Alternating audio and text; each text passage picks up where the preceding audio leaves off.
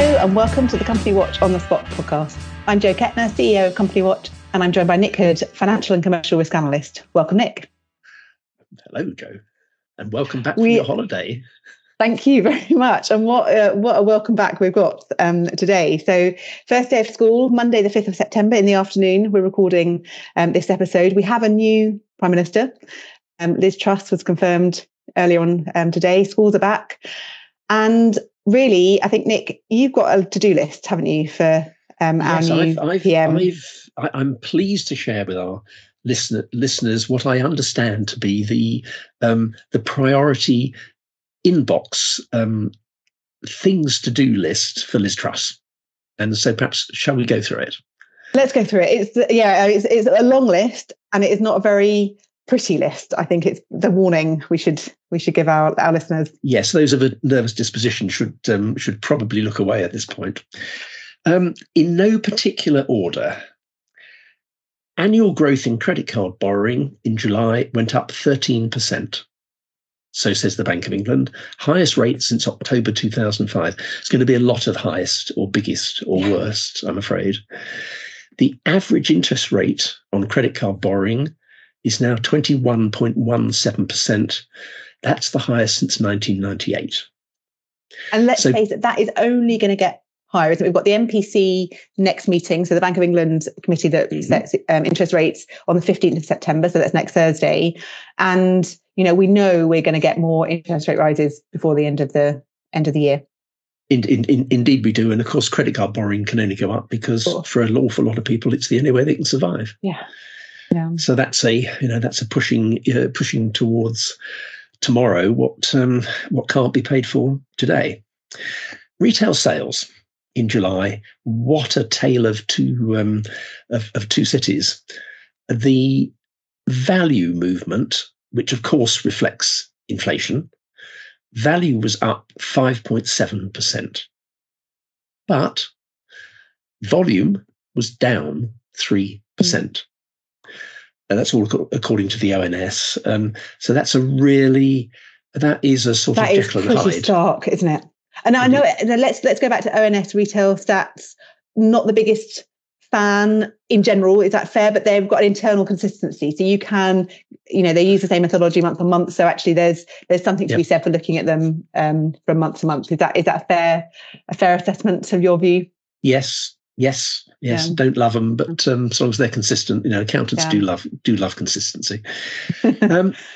Government borrowing for the period from April to July, that's the first 4 months of the fiscal year, was 55 billion, which beat comfortably all the economists' forecasts. The July deficit was 4.9 billion versus a forecast generally in the marketplace of 0.2 billion. Now, July, of course... That is big, isn't it? That is a big difference. It's a big difference. And, of course, July is the month when you pay half your tax bill if you're self-employed. So if they can't cover their costs in July, and with all the Trussonomics to come with lower taxes, that'll be really, really interesting. Government debt servicing costs in July were up 81% year on year. And remember that a quarter of government debt is linked to RPI, not CPI or CPIH. RPI, which hit 12.3% in July. That's the highest since March 1981. And that's going, again, we know that that's going only one way. Further. Don't we? Further up. Further. The GfK, the Consumer Confidence Index, widely respected as a real measure of what's happening in the economy, dropped to minus 44. I think that's July, but I think that's July. So minus 44, that's the worst reading since the index was launched in 1974. I mean, it feels like we're back, doesn't it, in the dark days of 2020 when we kept on having this is the worst since. Something. I mean, inflation. We all know the story here. We were at 9.4% in June, but I want to actually make different point about inflation. 9.4% in June across the board. If you break it down between income quintiles, the poorest households, it's not 9.4%, it's 10.8%. This is according to the IFS. If you predict forward to the bank's suggestion that in October it'll hit 13.1%, for the poorest households, it's 17.6%, which is devastating. Now we'll see what comes out of the new administration's solution to the energy problem, this thing that they're going to cure in the next 7 days. If it involves capping energy prices for consumers at the April cap and not allowing the October cap increase to 3,500 to happen, then I'm not sure what that does to the 13.1%. It'll sure as heck help the poorest households. Won't it? Yeah. But then again, we've still got the problem with business. And I don't know whether we'll talk about this later, but business that's been, Nick, I can't remember the data off the top of my head. I could look, but you have been talking at least for a year about the issue around businesses and the lack of an energy price cap for business and what that's going to do. And we know that many businesses fix, so they have weathered the storm. But goodness me, there are some enormous increases that are starting to come up in the next month or so. And so really, there's going to be pressure, isn't there, to do something about business energy fees as well as the consumer side of things. Yes, I mean the media is, and social media in particular, is full of small businesses in particular, basically saying if somebody doesn't do something about this increase, and I've seen quotes that have gone up from the new fix compared to the old fix from anything up to 7 or 8 times the increase, and people saying, well, the increase is more than my turnover. So clearly this doesn't make any sense. So I guess we'll just have to see. But unless it's what was the phrase I used to you? Big, bold, and quick. We're going to have an awful lot of major, carnage in some parts of the economy. Hospitality, in particular, some parts of retail. Butcher shops, anywhere that is energy intensive. I had a conversation with my local butcher in the village here, and I asked the question because they're lovely people and I like them very much and we have a good relationship, and said, what's happening? And they said, we don't know, but we're not sure about our future. This is a business that's been established for 52 years. It's heartbreaking, isn't it, really? And it's this kind of multiplier of all these stories, individuals have managed to come through COVID with all the support. And let's not forget, the government did an amazing job with supporting and actually relatively quickly during COVID, but we're still paying. And that's sitting there as this debt mountain, and it's look from the figures here, it's looking like similar kind of intervention is going to be needed. If we're not going to have a kind of huge uptick in our insolvencies, and we talked about contagion, so if we are seeing businesses fail in any numbers, what does that do to bounce back loans and other borrowing that these businesses have? What does it do to the people that are employed? And we know that small businesses account for a huge number of employment. So that again is adding to the burden on government to support those people. Indeed, and not a pretty picture. One last number on inflation. General inflation 9.4% in June, but in August, grocery inflation was 11.6%. According to Kantar, who are about as respected as anybody can get, talking about the retail market on that. You touched on company insolvencies. In July, 1,827, doesn't sound like very many, does it? Up 67% on July last year, when there were a huge number of restrictions still, but up 27% on July 2019. That's again big increases. Big increases. Big increases. And do we have the detail of that yet? Is that do we know that kind of CVL? It's CVLs. because compulsory winding up are increasing. HMRC in particular is getting very active, but it remains. Now the figures for CVLs, if you compare it with pre-pandemic, are almost off the chart. And presumably now, whereas in the past we were talking about rent being one of the things that was pushing companies to take these decisions, presumably one has got to imagine that it's energy and looking at the availability of consumer spending.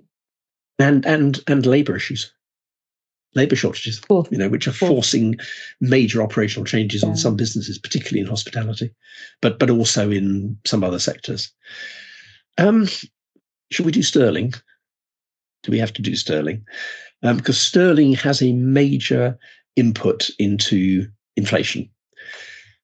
Sterling is down 4.3% versus the US dollar in August alone. And against the euro, it's down 4% in August. And sterling against the US dollar for 2022 as a whole is down 14%. It makes a huge, huge difference. Bear in mind all the commodities that are denominated in dollars. Oil, gas, all sorts of commodities involved in the agricultural and food manufacturing sector. So that's a major problem. And there was and of course that feeds through into, it's a sort of, everything feeds off everything else here. The UK trade deficit is now worse than it has been at any time since comparable records began. We haven't got Q2 22 yet, at least I couldn't find it. But in Q1 22, it was equivalent to 8.3% of GDP. Okay. And there was a really interesting comment, clearly, deliberately designed to coincide with the results of the Tory leadership election by one of the senior executives at Deutsche Bank, just commenting that nobody could take international interest in supporting deficit countries for granted. An absolutely clear threat. Major intervention, isn't it? And it happened, I think it was coming out just as the result was announced. And I think actually, I'm not sure whether it was him or the journalist commenting, raising the spectre of a good old-fashioned balance of payments. Sterling crisis. UK gilts. The sell-off of UK gilts in August was the worst since 1994. Yields on 2-year gilts, which is one of the key measures, is now above 3% for the first time since the global financial crisis. And on 10-year gilts, it's the highest for 8 years. And that all feeds through into government borrowing costs. Yeah. A little tiny bit of good news, I suppose. Unemployment, 3.8%. That's, of course, way lower than we were expecting, as we emerged from the pandemic. We were really concerned about, what 20. I think we were looking at 2021, 2022, possibly hitting up to 7%. With the furlough. So this is a positive figure, as you say. Yeah, I mean, average total earnings up 5.1%, but that's down 2.5% versus inflation. So real incomes are falling. We knew that. That's not news. Number of people on payroll is now 650,000 higher than pre-pandemic, but the total number of hours worked is down 9.5 million compared to pre-pandemic. So more people, fewer hours, gig economy on that. Yeah. And job vacancies, absolutely my last point. And you can read this one or two ways. Job vacancies fell for the first time for a while to 1.274 million. Question is that people finding jobs, or is that employers withdrawing jobs from the market? We don't know. Yeah, I haven't heard very much talk of hiring freezes is a general point at the moment, but that often these things happen, don't they? Before they start to be talked about, you kind of the numbers are kind of moving in a direction before it starts to be picked up properly. So that would be certainly interesting to look at. And this again feeds back into business investment. I mean, we've obviously heard the various sound bites through the leadership campaign about growth is the key to is coming out of the situation we find ourselves in. Business investment, we know, is going to be key part of that. It's not looking pretty, is it, at the moment? And the trouble is, the sort of business investment that you need in this situation is AI, automation, improved processes in all sorts of ways, both administration processes and manufacturing processes. And they're the sort of things you don't actually do overnight, and they're not cheap. But I'm about to write a blog about business investment, and I'm going to bang the drum and say to those people who have the resources and the confidence, for goodness sake, get out there and invest, because without business investment, we're not going to have growth, and without growth, we're in an even bigger pickle. And you get first mover potentially. There is the advantage of being ready to go potentially. I think the MPC will be interesting because they always have some figures from agents on the ground about business investment. So that's something that we always look at quite closely when their report comes out. So, I mean, that's quite a daunting inbox, isn't it? Yes, and that's just about the economy. Forget about everything else, the economy. But, however you look at all these numbers, they're terrible and they're worrying, depressing, probably. But when you stand back a bit, you almost have to park those and say, well, look, that is where we are. The issue now is, what is the government going to do about energy? Because it is the dominant, it's all very well, credit card borrowing going up, debt servicing costs going up for the government, inflation going up. But the potential impact of getting it wrong on sorting the energy crisis is so serious. It is so serious that, frankly, the rest of it doesn't matter. So I think it'll be really interesting to see what the new Prime Minister can achieve in her. And it's so important, isn't it, to not only think of consumers but also to do that business piece. And I think we were trying to kind of pull this together and say, well, what can you do practically, rather than be super depressed. And I think it does come back to looking at those key risks. Again, we've always had this mantra at Company Watching: strong companies don't fail. But you really need to understand the dynamics of what a strong company looks like. And the forecasting tool that we've launched, it's available to all our clients for free for the next few weeks. I really urge you to look at those key risks and to start applying some of the forecasts that we put together to really start analysing and think about the impact from these wide issues on those key businesses, and understand the resilience of companies to withstand these. Because as we know, things, certain companies they have not got the underlying strength to be able to withstand these shocks. So understanding which companies those are is obviously really, really important. Yeah. Indeed. Gosh, that's been an uplifting experience, isn't it? Well, hopefully we'll come back. When we record next week, let's hope that we will have some news on the energy, and that this week of to solve our problems may have materialised in something that we can have some good news to talk about. Nick, as ever, thank you very, very much indeed for. Well, I can't say it's my pleasure, but I'm glad to make an input into this. Thank you so much. Thanks everybody for listening. Until next time, goodbye.